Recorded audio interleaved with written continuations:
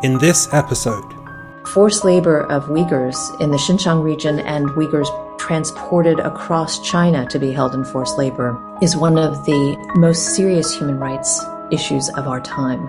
I speak with attorney Martina Vandenberg, founder and president of the Human Trafficking Legal Center, an entity that uses strategic litigation to assist the victims of these abuses.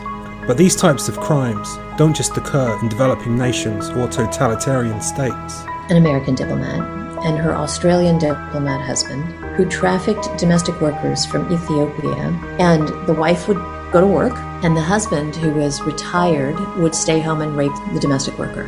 It is a debasement of our common humanity.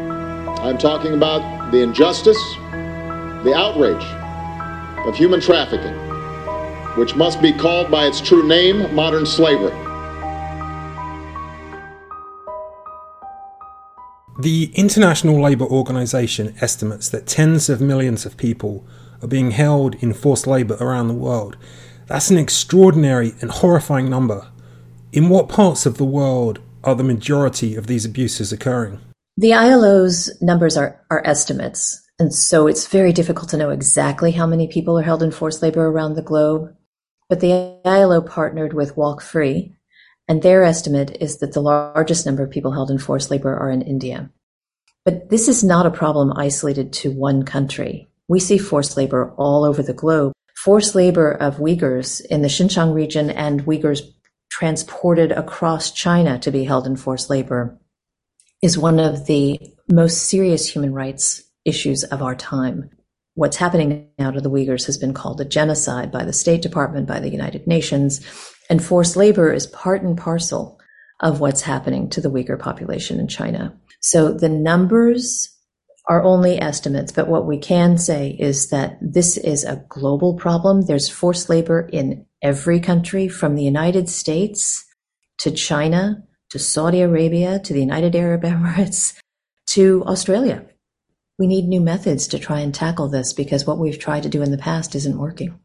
You mentioned the United States, where obviously immigration and undocumented workers have been and remain a major political issue.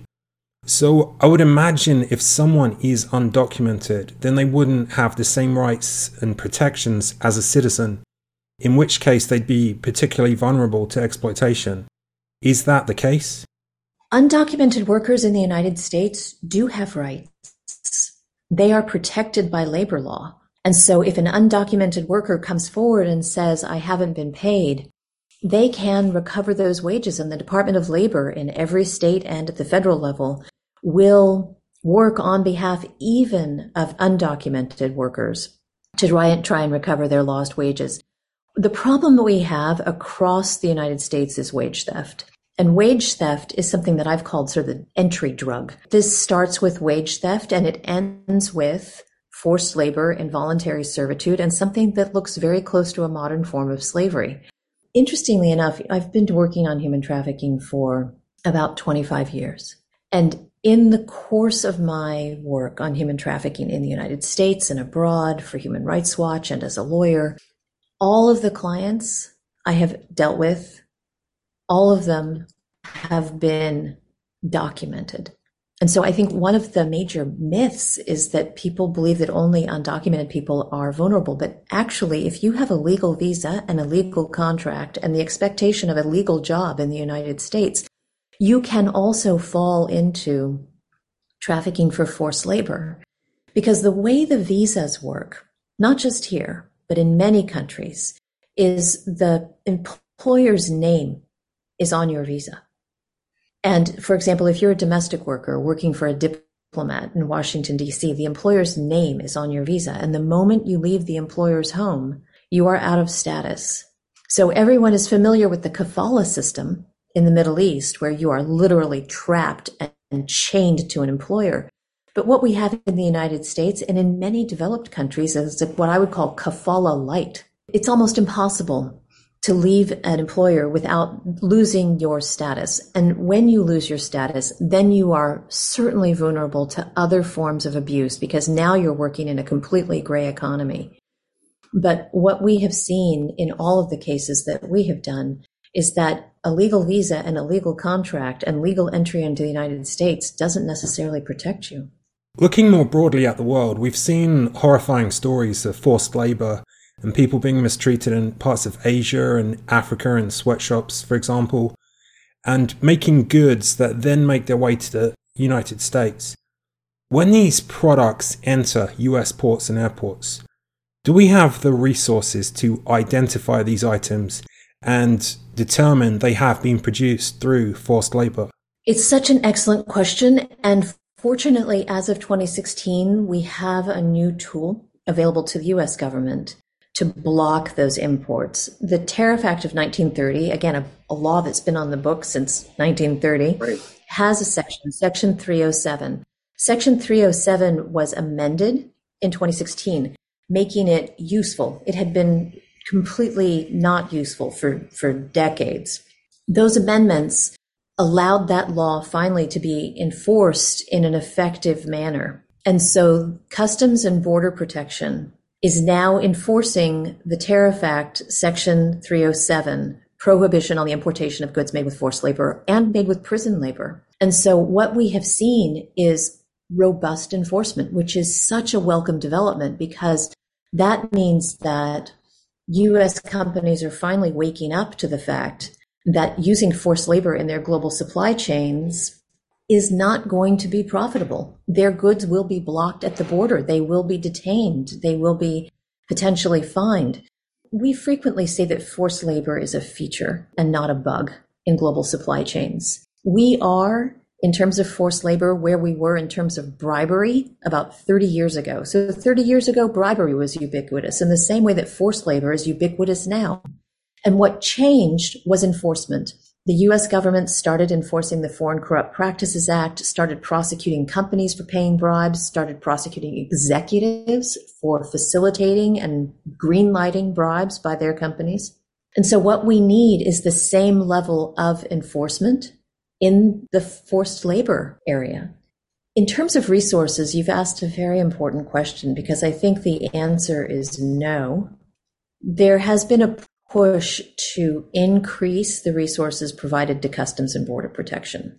And I believe that they have just staffed up, adding 30 new staff members to do these investigations at ports and to do investigations of allegations that come in of forced labor, allegations that are provided by civil society organizations or allegations that are provided even by competitors to companies that believe their competitors are cheating and using forced labor. So there has been some increase in resources, but there also has been a huge increase in the enforcement landscape. So Section 307 was resuscitated with the amendments in 2016, but then Congress also passed the Uyghur Forced Labor Prevention Act unanimously. Congress doesn't do anything unanimously, but they did this. The Uyghur Forced Labor Prevention Act prohibits goods made by Uyghurs from entering the United States and creates a rebuttable presumption that if something is made by Uyghurs, the rebuttable presumption is that it's made with forced labor. It covers not only goods made in Xinjiang, it also covers goods made through the labor transfer program, where Uyghurs are sent all around China to work in forced labor in factories and their sites. So that the demands for enforcement on CBP to do both of these laws, both the Section 307 and the Uyghur Forced Labor Prevention Act. And I should add, there's also a similar law relating to North Korean goods.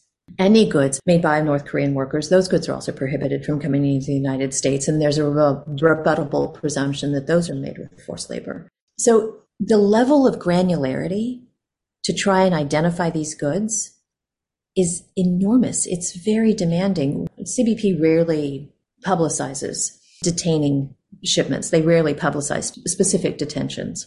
But several years ago, they did announce that they had detained false eyelashes made by North Korean workers in China. And so huge shipments of false eyelashes coming into the US market, but made by North Koreans in China.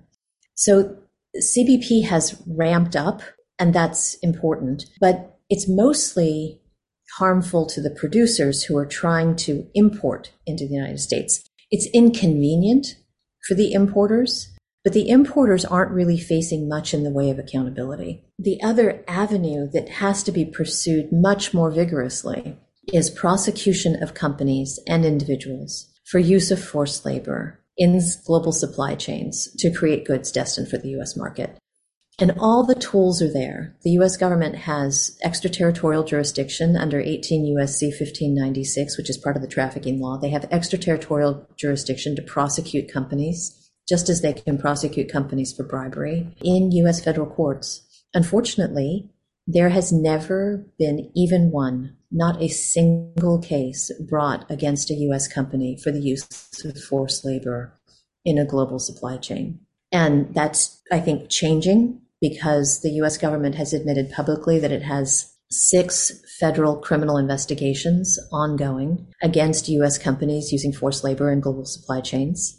Privately, my understanding is that the number of investigations is actually far higher. It may be as many as 12 or 15 criminal investigations of use of forced labor by US companies. But it will be a game changer, Dan. It will be a game changer the day that a US company or a US executive is indicted and convicted for forced labor in a global supply chain. It will be an entirely different playing field at that moment because the companies will realize that they have significant risk, and then without significant risk, they will not change. Periodically, we see reports linking major corporations with forced labor. And generally, the refrain is, oh, we had no idea our local partners in Bangladesh, China, or wherever assured us they treated their workers legally and fairly. But is it reasonable to think that if you move manufacturing to places known for having human rights issues and you pay very little for production, that somehow those goods would have been produced without labour abuses of some kind occurring on your line? Are these companies really being held accountable? I think it's fair to say that they are all on notice at this point. They should all be on notice. And the Europeans are approaching this slightly differently. The Europeans are approaching this with mandatory due diligence. And so companies will be required to know every layer of their supply chain and to prevent forced labor at every level of their supply chain. The American system has a kind of due diligence built in because the import ban regulations essentially assume that a company knows what its supply chain contains. Because when you import goods into the United States, you are essentially attesting that these goods are not violating US law. I think companies should definitely be on notice. The other thing that's happening is we have a private right of action. So there's a private right of action to bring cases in federal courts by victims. And so there are victims of forced labor abroad who are bringing cases against US companies here in the United States, alleging violations of US forced labor and involuntary servitude statutes, again, invoking extraterritorial jurisdiction to bring those cases into federal court. When you do find evidence of forced labor overseas, how difficult is it to bring a case here in the United States? It's not easy. It's quite hard. And we're generally not doing these cases ourselves. We're sort of supporting lawyers who are doing these cases across the United States.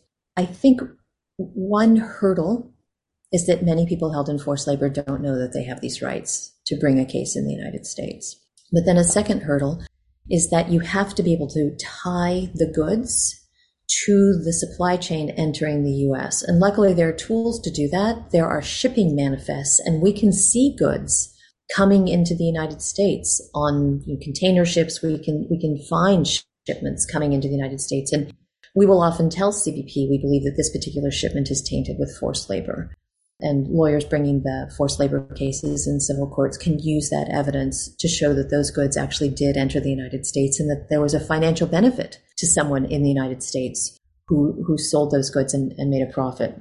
It's not easy, but the lawyers who do these cases, who are colleagues of ours, they frequently comment at how remarkable and how courageous and how brave these workers are to take on U.S. companies and to take on forced labor and to be willing to sort of stand up and fight.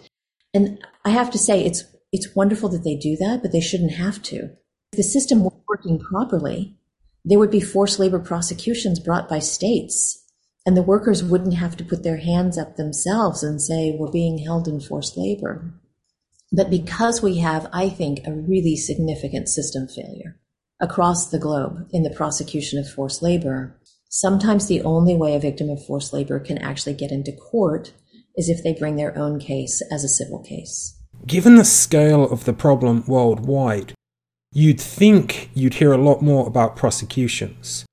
But despite the efforts of your group and others, the number of prosecutions seems comparatively low.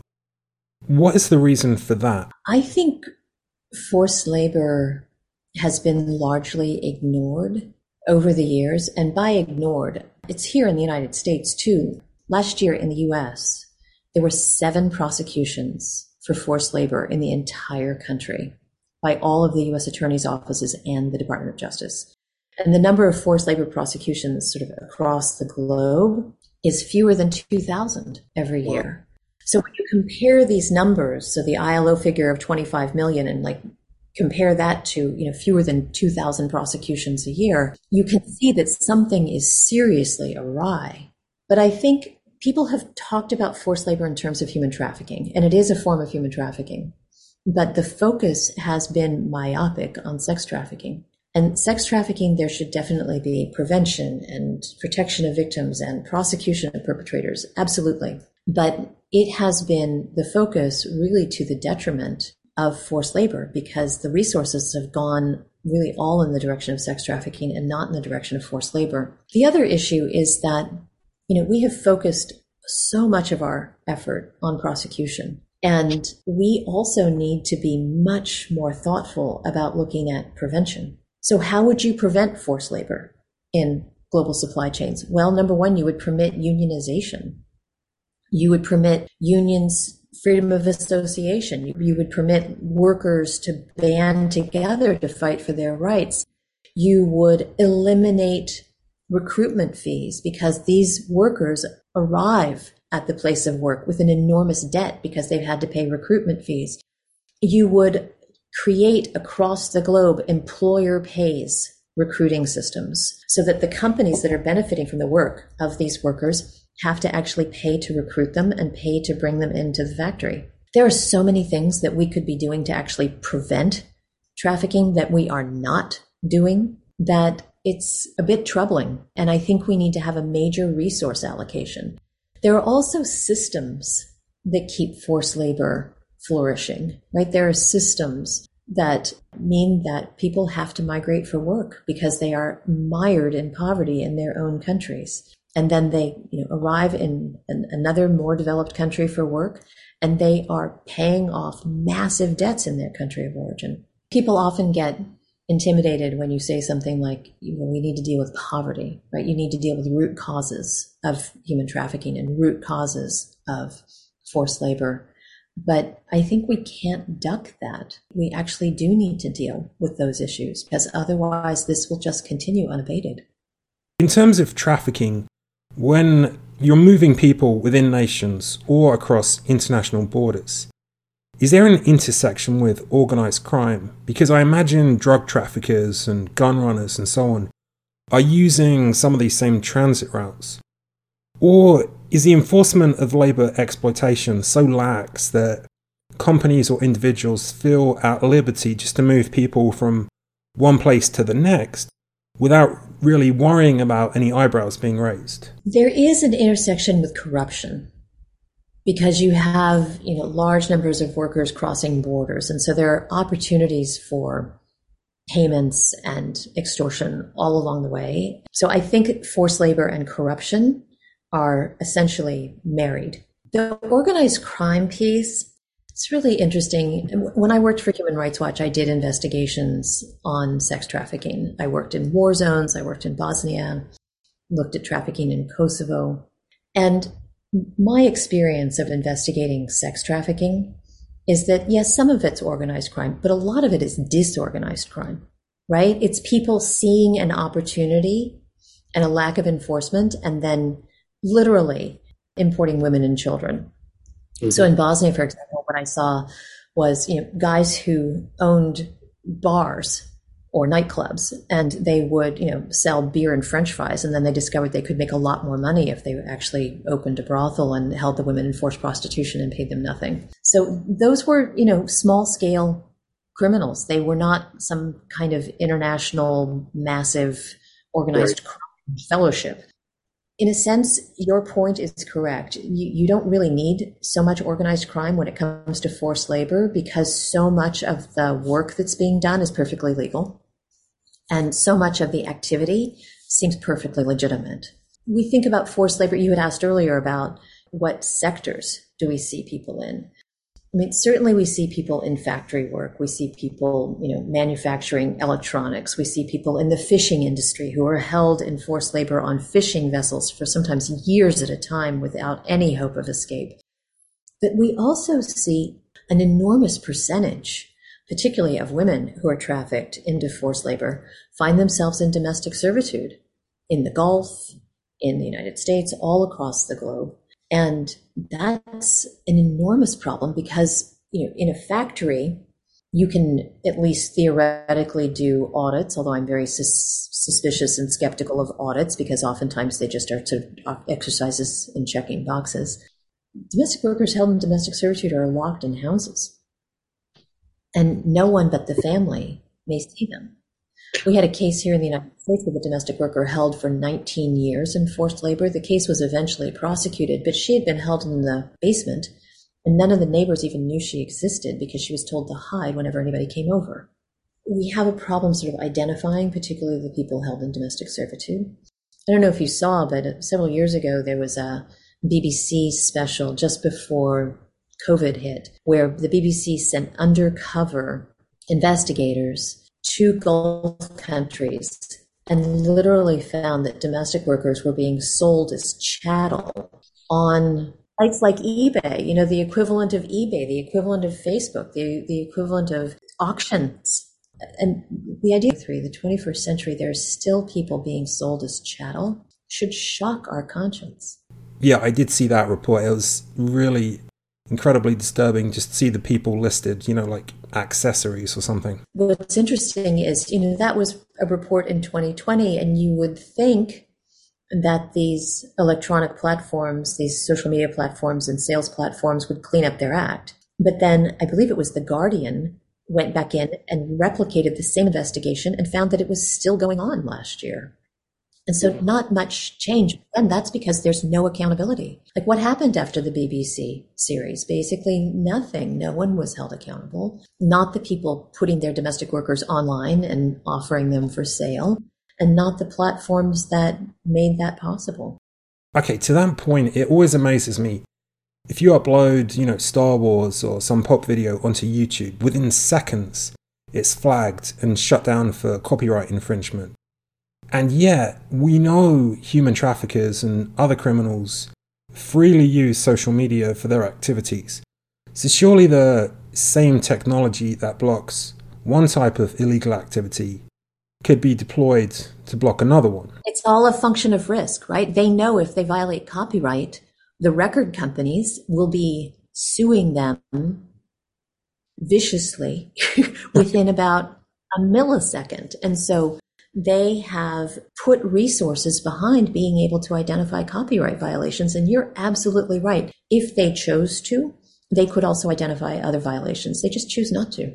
Of the cases you're familiar with or have dealt with, are there any that particularly stand out? Many of the cases that we have seen have ended either in default judgments where the defendants just don't even come forward, or we've had a few that have ended in jury verdicts. I'll give you an example of a couple of really important cases. And some of the cases settle. A lot of the cases actually settle. So in one case, there was a diplomat, an American diplomat, and her Australian diplomat husband who trafficked domestic workers from Ethiopia.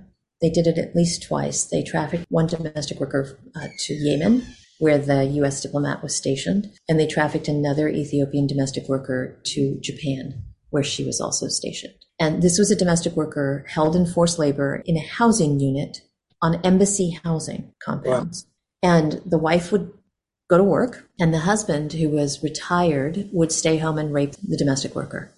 So she was held in forced labor, but she was also held in sexual servitude. So you had asked about intersections between sex trafficking and labor trafficking. One of the things that we see, particularly with women, is when they're held in forced labor, they are uniquely vulnerable, particularly when they're held as domestic workers in homes. They are uniquely vulnerable to being held in sexual servitude as well. So the case against the diplomats was filed in Virginia.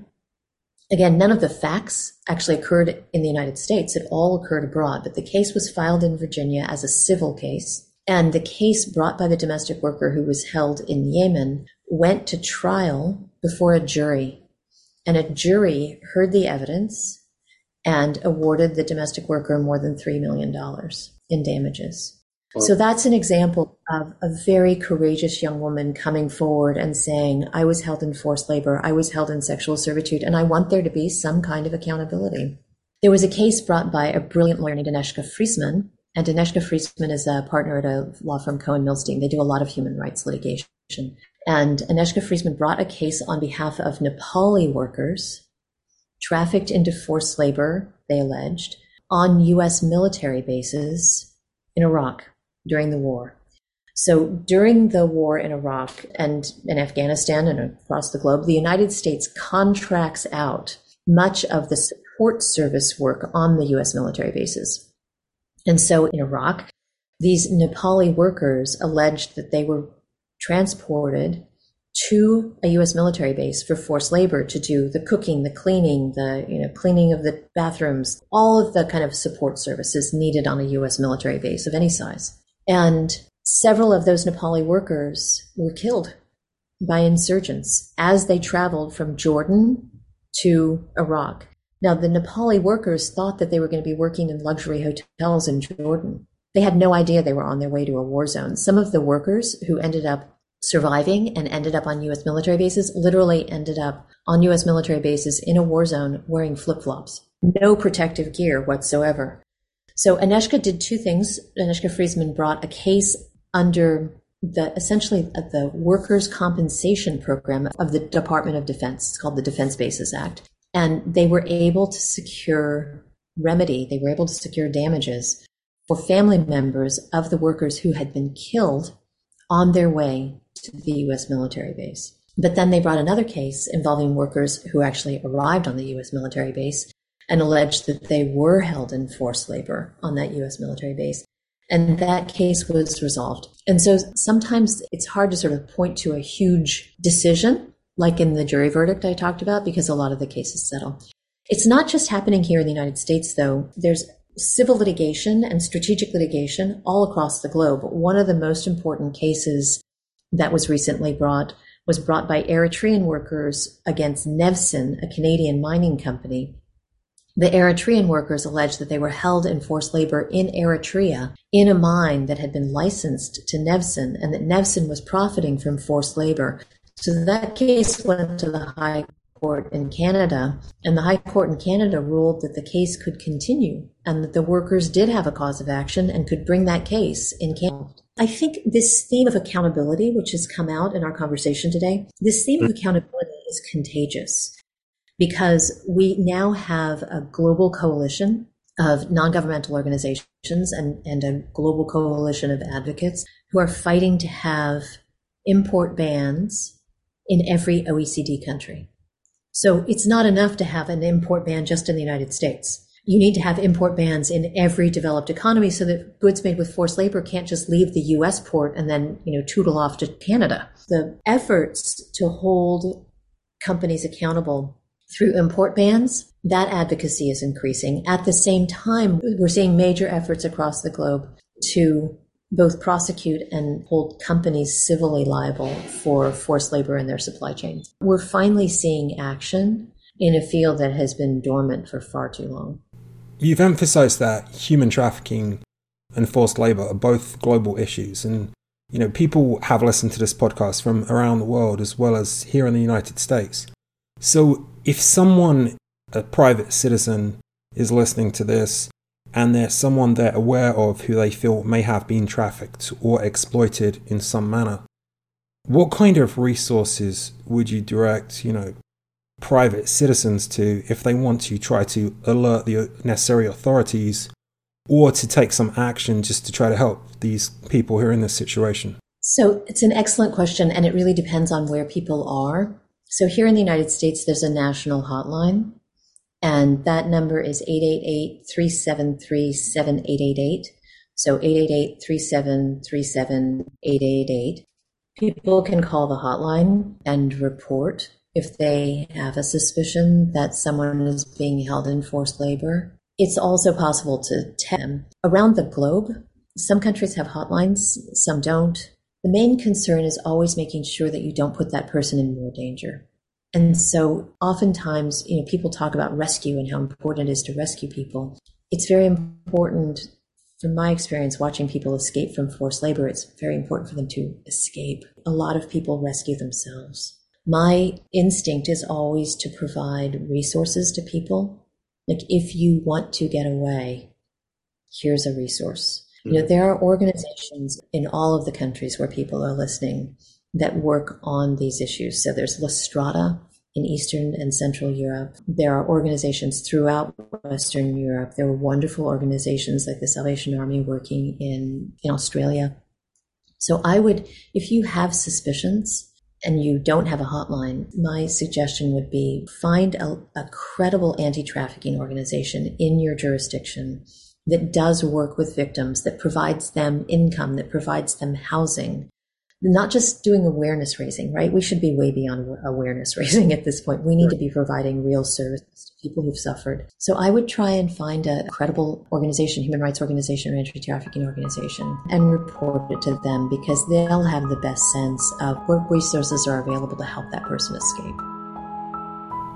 In the next episode, we head to the South Pole to hear about Scott of Antarctica and New Zealand government's efforts to preserve his historic legacy.